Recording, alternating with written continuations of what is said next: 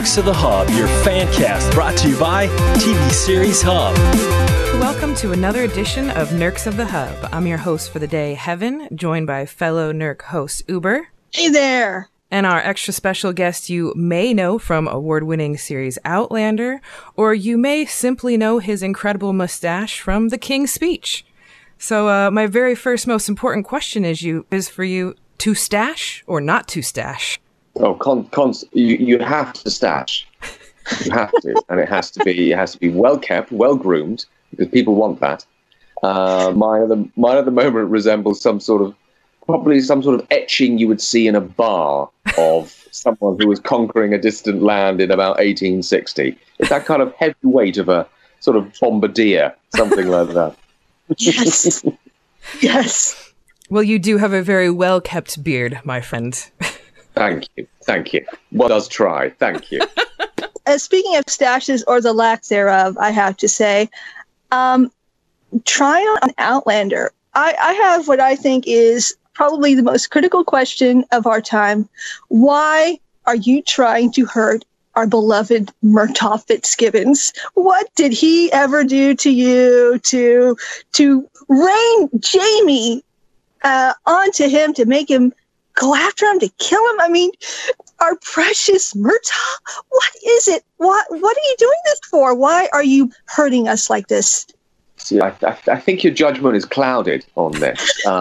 Coming from the great British Empire, I would say you're probably at fault.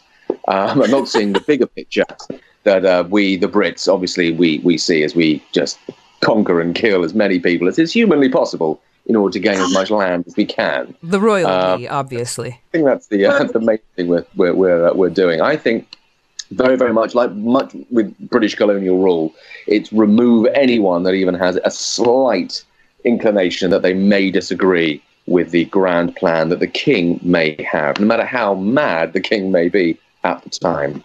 But yeah, I think that stood us in pretty good stead, as you can tell by Brexit, all the way through the many hundreds of years of British politics. But such a historically accurate response, right? Yeah, I like to bring it up to date. I think it's important in these trying times. Well, with regard to Tryon and history, I was thinking about he seemed pretty canny. His first interactions with Jaime, sort of playing him. Yeah. But then later on, he seemed a bit naive in telling everyone, well, I'm going to do these wonderful things and I'm going to catch I'm going to get him. And I'm like, well, that seemed a little bit naive. So I guess I wanted to see your take on Tryon. Is he genuinely acting on behalf of the crown, or is he only saying he's acting on behalf of the crown when really he's just kind of using that title to protect his own interests? I try to get a feel, and I guess I wanted to get into your headspace as to where he is in all this. Yeah, no, I would say the last part of that is very correct. I think he's out very much for himself. Having read a little bit about the period and a bit about kind of British colonial rule and kind of how it worked and how the officers, the governors kind of ruled things, is they were so far away from the king and the crown, and a note would take weeks to actually get there and then weeks to return. They were kind of on their own kind of self-rule. So if they sort of thought, we're going to do this, we'll have the protection of the biggest army the world had seen at that time, but we're a long way. No one's really going to pull me up here. I'm the king of this patch of land. And so, I think there's also that kind of bit of male machismo that kind of comes into it, with him sort of sharing all this intelligence. He's kind of, showing off, sort of saying, look how clever I am. Look what I can do. Look at the power I wield. And this I can do very easily. I can, end someone's life as well as give life. And I think he's kind of showing Jaime, I can give you an entire life. I can give you land. I can give you prospects. I can give you all of this. But look what else I can do. I can also just, with the blink of an eye or with just a nod, can take it away from someone and have them on the gallows. And I think that's such an incredibly sort of potent thing for one person to have in a new land that they didn't really know anything about at that time. It's still discovering things. It's like the Caesars of Rome that would always have someone stood next to them saying, "You are not a god. You are not a god," as they would parade through the streets. And I think that's very much like that. You need someone to say, "You are not a god. You are just a servant of the crown, and that's all that is. You are no more than that." But it must have been very difficult. So, yeah, I think he's out for his own ends. I think he can see a long game or try and pitch a long game at the moment. In the back of my head, you in character, like walking around backstage, but still having that feeling towards people. Like, peasant, yeah, I asked for a donut with sprinkles. What is this muck? Just throwing it on the floor and people How going, dare you? Kill her. How very dare. Kill all of them. Oh, thank you. I'll take all of their Lexus and I shall leave. Thank you. Goodbye. Yeah. It's interesting wearing that red coat with all the kind of history and the weight of history that comes with it being a red coat. It does have a potency to it because, you see it in so many, paintings and read about it so much in the writings of the period, just how vile and vicious they were to get what they wanted. So to kind of wear it has that, has the comedy aspect of being, oh, I'm English, I'm wearing red. Why? Who on earth would wear red? You'll stand out like a sore thumb. But then the next aspect is they would just, like the Highland clearances, they would just massive and just be so evil. It was unreal. So yeah, it's an odd one. Well, with regard to, Tryon being a historical figure, did you find, I guess, what was your challenge in bringing him to the screen like this? Because you have him in the books, you have him in the history. When you're looking at this character and you're looking at it in the scope of history, and I love how you're talking about, looking back and seeing how really brutal the British Army was with regard to the clearances now we're seeing in North Carolina. What challenges did you see that you took on with this role? I think it's challenges with a lot of kind of historical figures is to make them human, is to flesh them out, that they are no character is one thing. No character is just an evil character. No character is just a good character. It's their flaws that make them human, that make them interesting. So it's those little kind of touches of humanity within a character that then cause you as an audience to kind of think, oh, well, I like him, but I shouldn't like him. He's not very nice. I shouldn't like, and vice versa with a character as well. You kind of go, oh no, they're amazing. Oh God, but they've done that. That's quite conflicting. I don't know how I feel about that. And that's kind of life's rich tapestry, but it's tricky to do. And it's to pick out those moments and find the moments within the script and with the actor you're playing with as well to kind of show those light and shade amongst things, which is really fascinating. Which is part of the fun, the discovery of pitching a real character is making them suddenly real. Make them okay, they're not just a painting in a grand hall somewhere that you may go and visit. They are. They had families and problems and all kinds of things. So that's the challenge, and that's fun. I'm glad you put it in such lovely words because I really feel like that's exactly what you've done with Tyrant. I mean, you look at him and you just want to slap him in the face with a white glove, but then every now and then you're like, oh, you're a cheeky little thing, aren't you? And I love that this is not your first period piece. You've done plenty of things in different areas. One of my very favorite on the opposite spectrum of your acting scale is Drunk History. Oh, yes. Thank you. Yes. And I'm really curious how that, because for me, that show feels a lot different, being that you have your storytelling side and your lip syncing side. Yeah. And that's really quite tricky. It's kind of great in one respect, because as an actor, you don't have to learn the lines. They're being fed to you. And you go, okay, that's fine. But it's in someone else's rhythm and how somebody else speaks. And also how that person speaks when drunk as well, which is quite tricky to kind of get your hand around and try and get a little bit of acting into it. But it's incredible fun. It's great fun. And you work with some really funny actors and just get to kind of play around, dress up, play around, and just kind of make little something out of it. I think I was playing Napoleon at one point and just ate a wheel of cheese because I thought, I think Napoleon could do this. I think he'd do. So I just did it. I mean, it's horrendous, but funny. I know both acting and dramatic styles of acting. Excuse me, I believe I said that incorrectly. Comedic styles. They both have their own challenges, and I'm really curious as to what are their different challenges? How is comedies work different than serious work? I think the main one with comedy is it's very emotive in as much as if you watch 4 minutes of a comedy and you don't like it, you'll turn it off. But a drama, you will give it a bit of time. You'll kind of think, okay, it's got to kind of go into the characters, and I'll give it a bit of time. So comedy is very much like horror in the sense that it gives you an immediate response. If something is scary, you go, oh my God, I'm either going to not watch this or I'm going to continue to watch it. But if it's terrible, you just go, I'm never going to watch this. This is awful. And so the challenge there is, one, to make things funny, and which is always tricky because it's very subjective.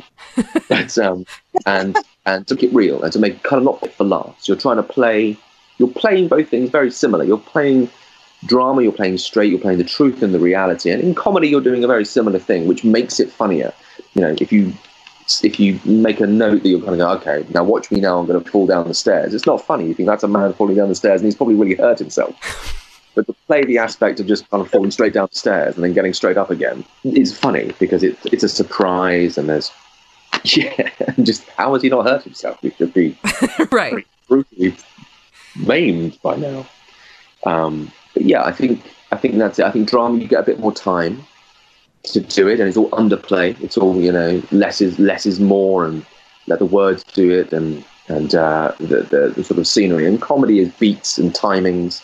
There is always that rule of three, da-dum, da-dum, da-dum, whether you hit the beat or you miss the beat, the people are expecting it and come after it. There's so many kind of little technical things you can do, how you play around with language, where you put the pauses, the looks. I mean, there's a very famous one over here. There was a comedian called Rick Mayall, who was one of my favorites, and he did a series called The New Statesman, where he was playing a character called Alan Bastard, who was a Tory MP, horrendous. And he had a line in the show where it was just no. And he said, I can get 3 laughs out of this one line. And so how you going to do? Well, first of all, I'm going to hear you say that, and I'm going to think what I'm going to say, and kind of, then I'm going to say it, but I go, well, no, in a funny way. And then his reaction to him saying himself no. So you can get 3 laughs out of one word. And you think that's a masterclass in how to kind of pitch comedy and play it. And it's tricky, but it's great fun. I've spent most of my adult life sitting in rooms with other people saying, is it funnier if my trousers fall off when I come in the room or when I leave the room? This is men in their 40s. And you think, this is not a career. This is silly. This is ridiculous. Surely God. Or, what's a funny word? Is Basildon? Is that a funny word? Birmingham. Not as funny. Things like that. It depends on who says it. I have a British husband myself, and sometimes when he says something, I just giggle because it sounds so much different than the way I say it.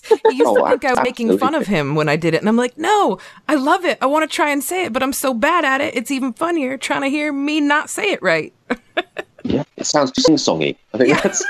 We've got this kind of like we're going to go up and down constantly. Halfway through a word, we'll suddenly go, what is this? What is it? It's ridiculous. Oh, and the history of the word bath and how to say it and who says it where and why they say it the way they say it. I can definitely see how you can have a full conversation about where the trousers fall. Oh, without a doubt. I mean, and who's going to dress up? Who's going to dress up as a woman? I mean, it's a great, English tradition that a man, no matter what age, will dress up as a woman and go out in the street, and other men will respectfully kind of nod their heads and go, there goes a true English gentleman. He's dressed as a woman for no real reason. It's a Tuesday afternoon. That's fine with us.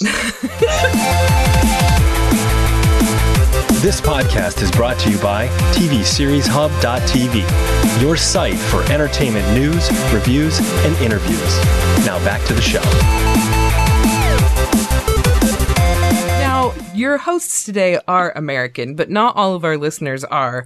And I know it's hard sometimes for us to get some of the shows that you have there, licensing rights or whatever, they just don't cross over. But are there any shows out there, us Americans or those who can't get BBC One or Dave or, anything like that, something we should be looking for? I do a show called Upstart Crow, which is about Shakespeare, which I think is on BBC America. I think it's on. And it's also, I think, on Netflix as well. I believe US Netflix does have it. Then, you should definitely get involved in that, as it's about Shakespeare. I play Christopher Marlowe, author of Faust, and Shakespeare's best mate, and all set, in that time period. Very funny, written by Ben Elton, who wrote the classic series Blackadder and wrote The Young Ones, which is kind of a seminal cult comedy over here. And he wrote the new Branagh film that's just come out, All Is True, but that's a drama about Shakespeare, whereas this is a comedy about Shakespeare. So he's got a great cast, and he's very, very funny. And he's a good kind of traditional British comedy, silliness, and a lot of wordplay and Shakespeare. So it's all there. It's all there. Look, you Brits do love your Shakespeare all day, every day.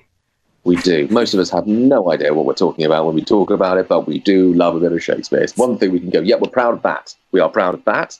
Not all that, but that we are proud of. Would you consider Toast of London to be a classic British as well? Yeah. Seems very, exactly very the right level of K. Yeah, absolutely. It's got that kind of Monty Python-esque silliness, irreverence to things, and kind of makes no sense filming it. It doesn't make any sense, but it's hilarious. One of my favourite lines in the whole series was when I was having a sex change. Already it's ridiculous. Is when I was having a sex change, and the guy said, "How much do you want to spend?" And I said, 50 quid. And he says, "Really, for 50 quid I could turn you into a llama."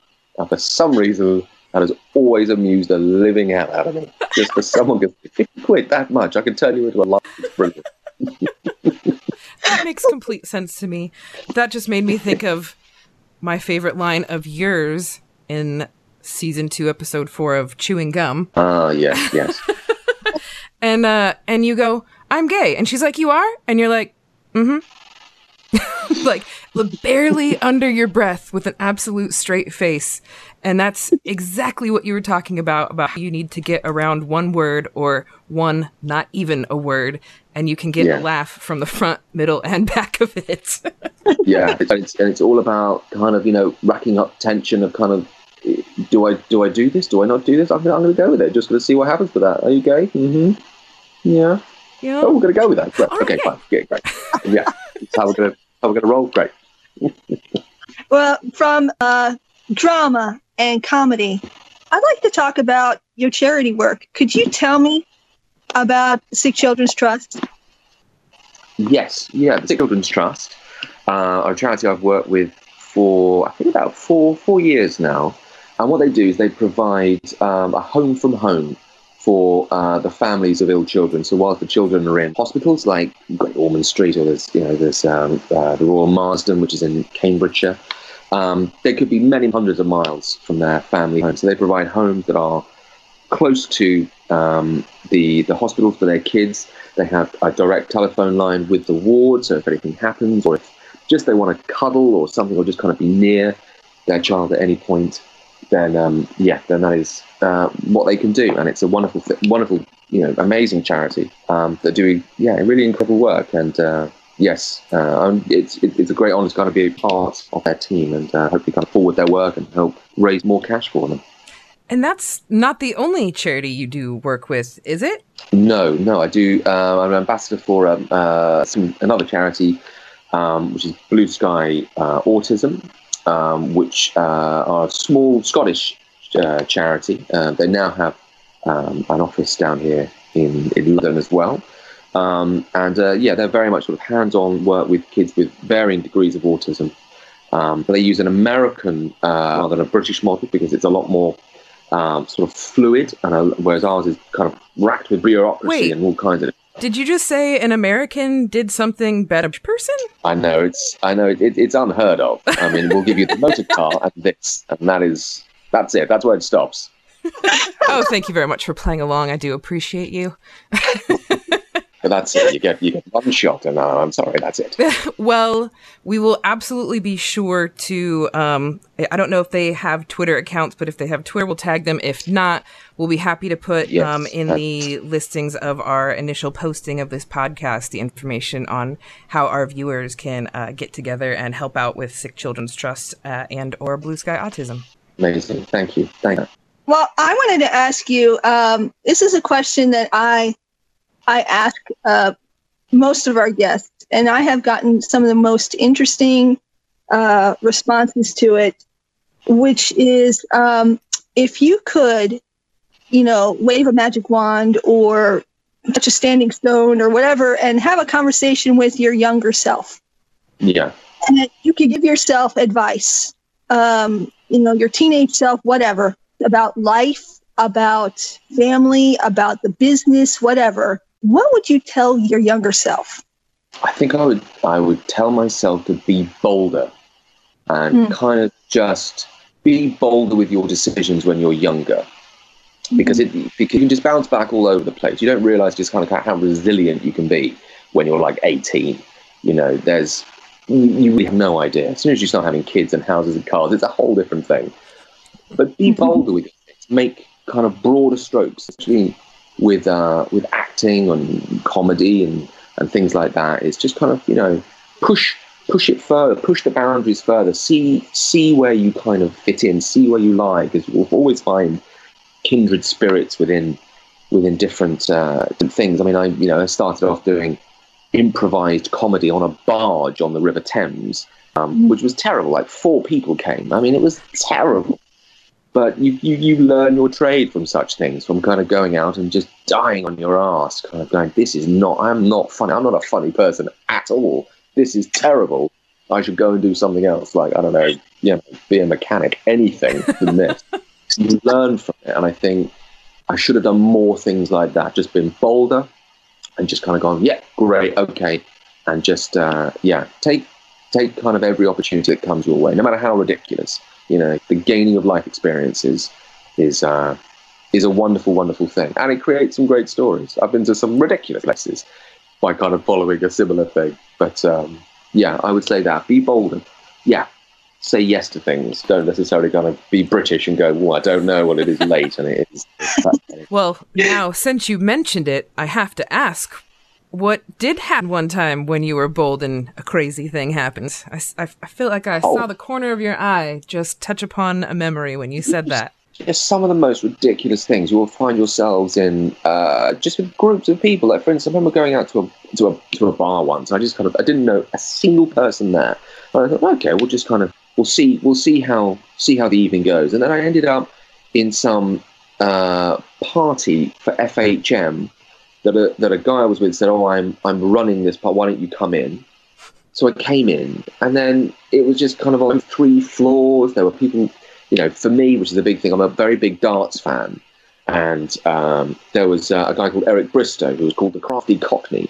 But you could go and play with this guy who was a 7-time world champion, and just kind of come up and go hello, and I'll just throw darts. And it was one of those kind of weird, kind of almost hallucinatory kind of moments of going, this is very strange, and then walking into a next room and going, this is all very strange, how this is all kind of happened by just saying, okay, yeah, I'll do that.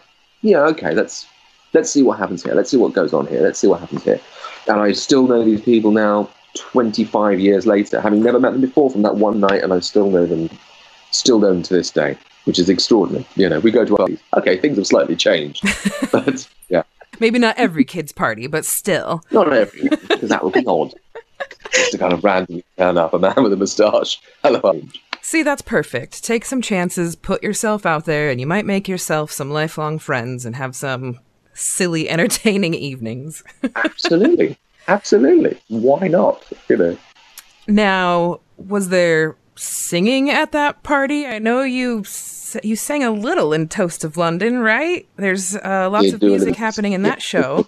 Is that something you or something you get roped into on occasion? Well, I like to do it, but don't like me doing it. And that's been that way for quite some time, as I think I can really belt out built out a Bonnie Tyler or an 80s power ballad, other people would say, please don't do that. There are the elderly and children present. They don't need that. There's a defibrillator nearby. We need use of that. I hope if we were in studio together right now, I would be forcing you to sing 80s power ballad right now. One of the worst decisions I ever do this now was I was in a karaoke bar for a friend of mine's birthday who, for some bizarre reason, his cousin decided to bring all his friends who were drag queens to this karaoke bar. So we were in a very small kind of karaoke room, and me and this other guy decided that what would be a really good song to sing right now would be something by Motorhead. It's such a bad choice in my life, as they'll have. Okay, I'm 30 seconds in. We've got another nearly 4 minutes of this dirge to get through, but I got to kind of just hopefully get through to the end. That was one of the worst decisions I've ever made. I haven't even put my fist in the air for the power ballad yet, and I'm already tired. Everyone is already looking away and chatting. Even the sequins have just dulled down. But by then you've come too far, and you can't just walk out in the middle of the songs to follow up with these ridiculous promise you've sort of made. Yeah, absolutely. The promise of music, which has been denied the people for the 4 minutes that I started singing. But you just got to keep going and hope that they're kind. So you've got Outlander obviously on your plate. What other projects are you working on, or is there anything you can tease about anything on your plate that's coming up that we can get excited about? There's what have I been doing? There's a series I exec produced actually late part of last year, called The Jewish Inquirer, that we're just editing at the moment and kind of grading and all the sound and all that kind of stuff. Again, comedy set in North London, on the fourth best Jewish newspaper in the UK. So you know it's not very good. And it's about a journalist. It's a bit Curb Your Enthusiasm kind of style. It's about a journalist who I play, who thinks he should be working for the big broadsheets, for the big, the Guardian, the Telegraph, the Times. But he's actually not that good, and he really only should be doing something like this, like, you have a pothole in a road, or someone's cat has run away and they're very distressed, and that kind of thing. So that's coming out, I think, later part of this year. We don't know yet. We haven't got any set dates or times or anything like that. So we shall see. But yes, that was quite an experience, a good experience. So one question we do like to ask all of our guests, if we can, is your fans. You have such a broad range of things you do. I'm sure you have a very much a variety of fans. What are some of your favorite fan interactions yet so far? Favorite fan interactions. Well, they have been incredibly generous, which is something that's always quite surprising to me, just how generous people can be with their time and what they kind of offer up. I've had things like food parcels sent from New Zealand to London because they're about me, and you kind of think, where do you think I live? I don't. But thank you. It's thank you for sending. It's amazing. As well as an incredible woman knitted me a blanket. Like a huge blanket. It's incredible. We have it on the sofa. It's an incredible thing. As well as some odd things, like someone sent me a model of Air Force One, which was interesting. Apparently, I think a relative works for the CIA, which again is quite worrying. Where I live, so that's again quite worrying. But I now have a model of Air Force One and a mug that says CIA operative, so that's good. It's fun. It's like a badge of honor. My favorite thing I had was, I remember writing on Twitter once. I found this 1960s girls annual, and it had, as was the thing with 1960s girls annuals, like knitting patterns, and it had a particular knitting pattern for a beret. And I put that on Twitter, and I said, well, this is hilarious. I mean, who on earth is going to knit this? And someone said, well, I'll do that. I'm sorry, what? And they did, and they sent through what is affectionately known as the breakfast beret, which I wear in Toast of London. In one particular episode, there's a yellow beret with an egg, a little fried egg, some bacon, a sausage, I think some beans, and it would all kind of beautifully crocheted. And I thought, I've got to wear that in an episode of Toast, and I do as well. I just think it's one of the best things I've ever kind of been sent. It was so random. It's going to outlive me. It's amazing. I'm sorry, sir. Did you somewhere along the line forget how the internet worked? I obviously did. I thought all this ran on coal and steam, and most of it was made of tin. That's honestly what I thought. I mean, I had no idea that it would be as quite as I don't know what I thought. I thought maybe just people will post like nice book reviews about things. Like, oh, that's interesting. Rather than pitch you a breakfast beret from a 1960s girl called Mandy, I think it is. It'll be very odd. I'm going to be so excited when I get to that episode. I know the story behind that hat. Yeah. It's in for most of the episode. I was very proud of it, I can tell you. As you should be. And I'm sure whoever made it for you was just over the moon with excitement that you actually wore it on the set. I think they were. Oh yeah, I think they were. I mean, it's now embedded in comedy history now. So it's famous. I have one extremely random question for you. I've read in a couple different interviews this thing you have with owls. Oh yeah. I'm curious as to what the story about that is.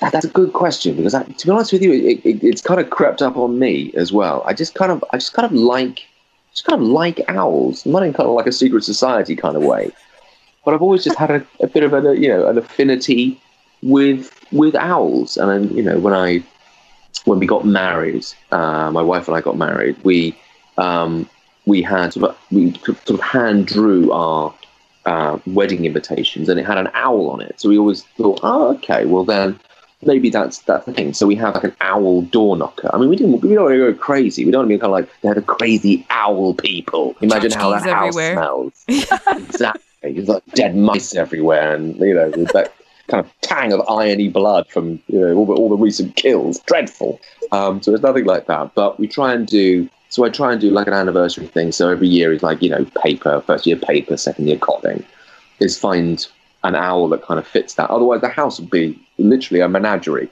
of just owls. That would be very strange. But yeah, I think, and that's kind of it. I don't know why. It just always kind of crept up on me. I don't know why. I mean, they're not the most friendliest of creatures. They're big and they will go for you. So it's not like having a kitten. Well, I'm sure you could go through some ancient for something they mean and protect or do for you in your home. I'm sure. You know what? I'm absolutely sure. I'm sure there's a kind of Hedwig thing going on there, and kind of like kind of wisdom of the owls, or kind of mechanical owl, which I think was in Jason and the Argonauts. I remember watching as a kid, where it was like Laurence Olivier as Zeus, and it had that kind of mechanical thing, that kind of Harryhausen, Ray Harryhausen kind of animated kind of thing. And I remember that owl quite vividly. Maybe that's where it's from. Who knows? Is that door knocker named Hedwig? You have to name it now. I'm going to have to name it. I'm going to have to go out and name it. Hey, out there have names on them, and I always thought that was so. It's just not a thing here in San Diego, where the homes aren't generally quite as old as they are in anywhere in England. It's good. Apparently, it was the coming of the railways that took away the names of houses because they needed the old. Yeah, apparently so. I don't know how that works, but I've said it with enough English authority that you feel it should be true. Well, he's English. Surely that's true. I mean, Surely it goes right along with just the English accent, just in general. Absolutely. Except when you're in Brussels trying to work out what on earth we're going to do come about 4 weeks from now. Anyway, I digress. Well, I'm sorry we've sent you down such a random rabbit hole or owl. I'm not glad of it. It's all we ever talk about at the moment. It's what on earth we're going to do. I mean, we could go back to when the best time to put on our. That's fine. We can finish that one. Which is actually what I think I'd be thinking right now. It's funnier for Tusk to see the trousers first or after? Maybe where's the power level? Where's the power play here? For her to even have that conversation, the thought of it is making me just die of laughter in my head right now. To be honest with you, it's basically where British politics is right now. To be honest. Don't worry, American politics are not any less comical at the moment. We're doing very well. The two of us, we're doing very well. Really well. You have to laugh before you cry. Right. You've got to. You've got to. And then it'll get better. Before a ridiculous political rant, I gotta say thanks so much for coming on and joining us. We have really enjoyed your performances in Outlander and King's Speech and Chewing Gum, so many other ones. I'm excited to look up Upstart Crow and the new statement that you mentioned. The Jewish Inquirer, that's what's coming up for us, right? Inquirer, yeah. Yes. That's right. And we will be sure to give you all more information on Tim's charities, Sick Children's Trust and Blue Sky Autism, when we air the podcast. Thanks so much for being here with us. Pleasure. Thank you very much. Thanks for listening to another NERCS podcast. Rate us, leave us a review on iTunes, and follow us on Twitter @NERCS of the Hub, and let us know what you think.